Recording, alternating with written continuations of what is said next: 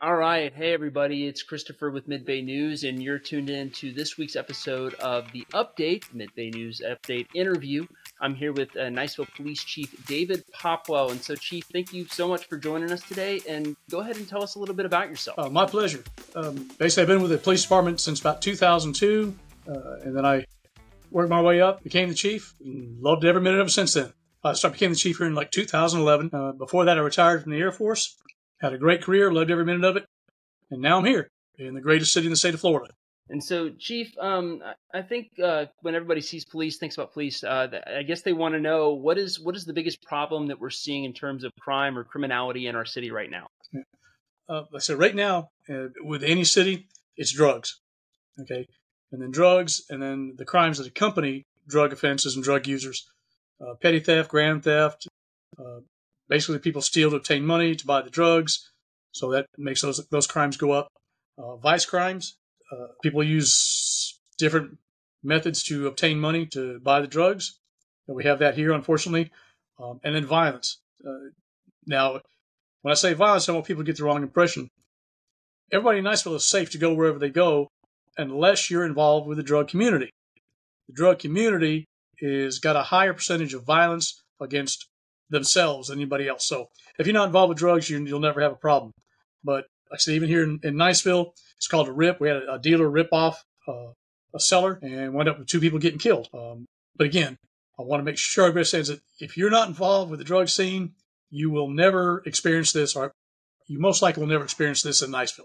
So we're still the safest city in Florida. And I was going to say, in 2022, the city was named the safest city to live in Florida. Yep. How does that work in terms of what do your officers see on a daily basis or on a weekly or monthly basis that they might not see in places like Tampa or Crestview or Fort Walton Beach? Here, they'll see more, I'll say, community involvement. People in our communities, if they're driving around through patrol, they'll wave at them, they'll stop, and they'll talk to the officers. They'll offer them, we eat power rings. We don't eat donuts. We eat power rings. They'll offer us power rings, cocoa, coffee, lemonade.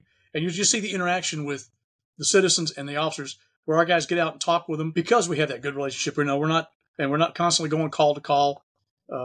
And like I said, 90% of the people in this community are great, upstanding, law-abiding citizens. So I will say the community relations between us and them is something that you might not experience in other cities. And so to that end, with your officers, I know at our last city council meeting in November, you talked about how you had 26 officers billeted, another one coming in.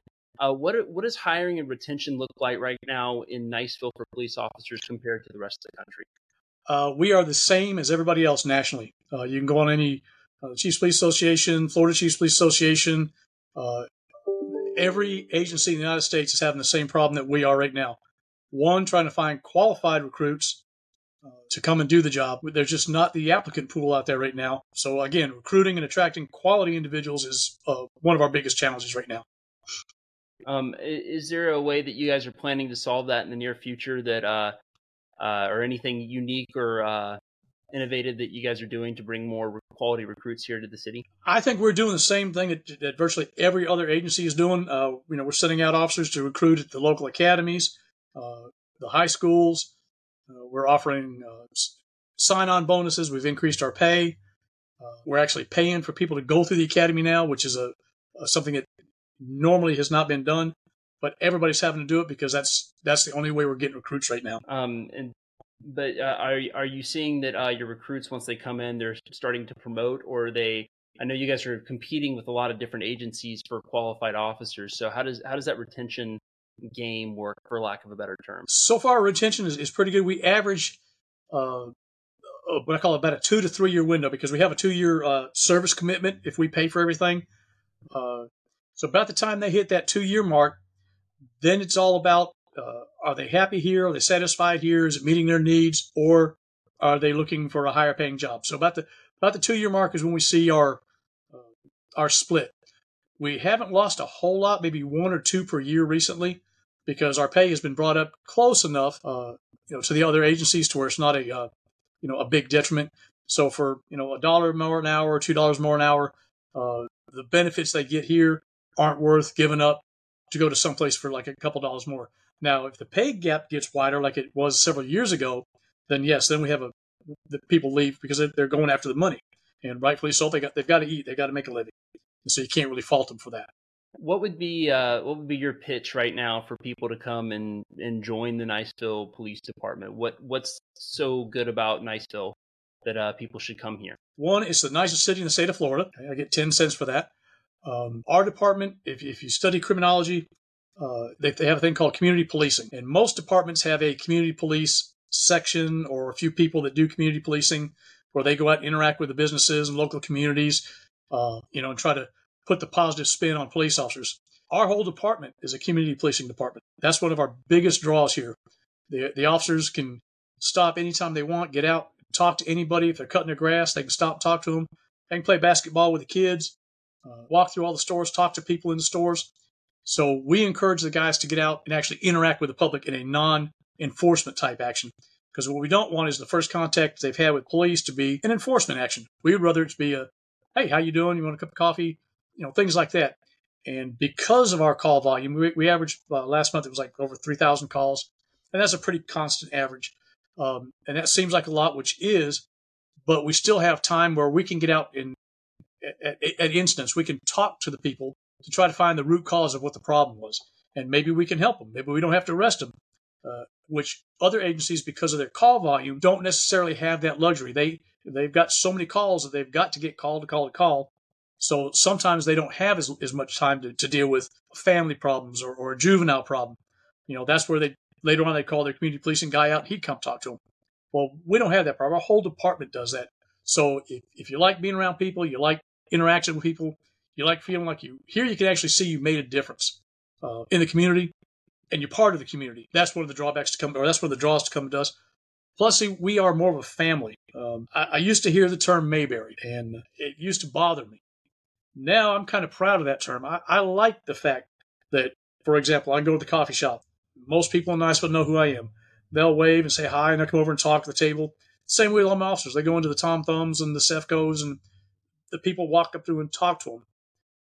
We make as many arrests as everybody else, but we don't have to get as many physical altercations because most of the people, we know them, and if we're able to treat them as respectfully as they can be treated, we find it makes it much easier to make an arrest on somebody because there's not that animosity, and they know, hey, yeah, I messed up. I know I got a warrant, and we don't have the same resistance that, say, bigger cities would have or some other departments. But again, it goes back to the demographics of who we have here and our officer makeup. Our officers approach calls like that with, what can we do to help? If they have to get physical, they're going to get physical. Don't misconstrue that. But we try to restrain ourselves and resist going physical initially. We're going to try to talk to you. We're going to try to give you the chance to understand you made a mistake, and let's just go and get this over with. Are you guys? Are you guys? Are you all full up on officers right now? And if so, or if not, what kind of person are you looking to fill that role? Pretty much right now we are. We've got a couple, we call it in the pipeline. They're being processed right now. We've got one in the academy that when they graduate, they'll be coming on board. Like any other department, with the build out of Deer Moss and some of the other areas, under the national standards, I'm what they would consider short.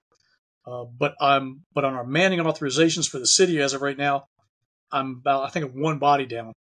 But we really need, honestly, about 12 more people when Deer Moss builds out, because that's going to be another 17,000 people. So in the next 3 to 4 to 5 years, we're going to have to basically get at least 12 more people to be able to handle the call volume. And that's roughly, what, a 50% increase in the size of your force? Pretty much. We're at like 30, I want to say 30, 31, 32 officers, 50 total in the department, to including our evidence people, our crime scene people, our crime analysts, our dispatchers. So we're right at 50 total, and then about 30 are in patrol.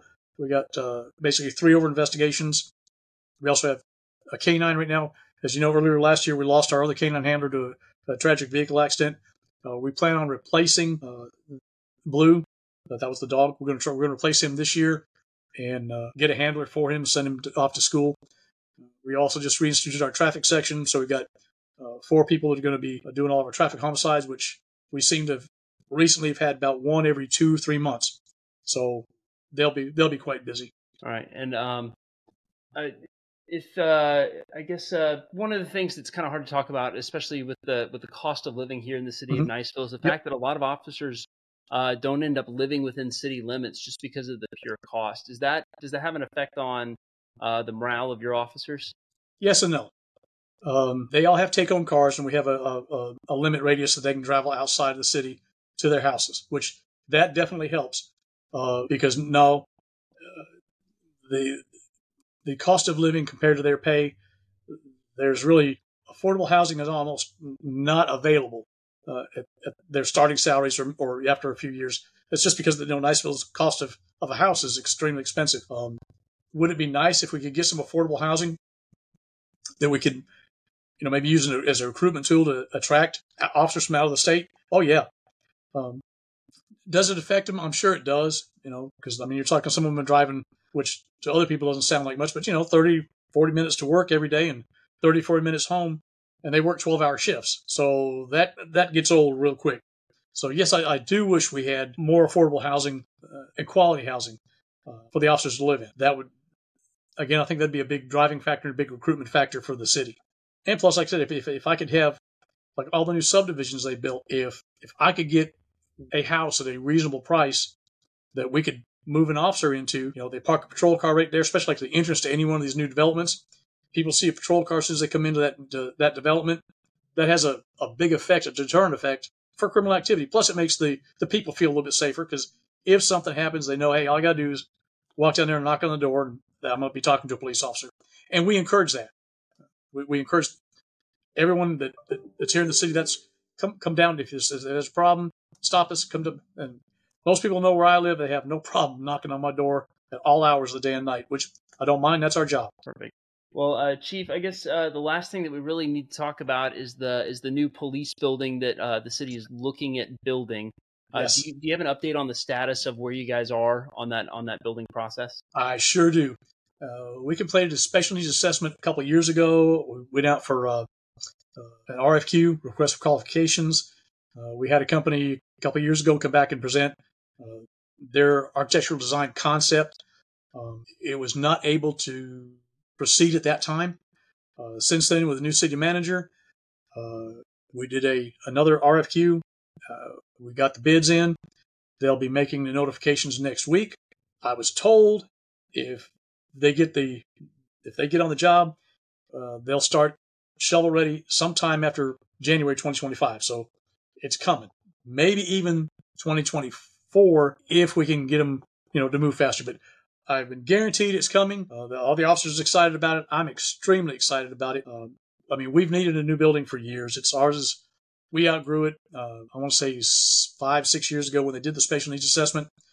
We were already, our square footage was already well below what we needed then. And obviously we've grown some. The biggest and most exciting thing about our new building is going to be a 2-story. It's going to be right from once we get the plans.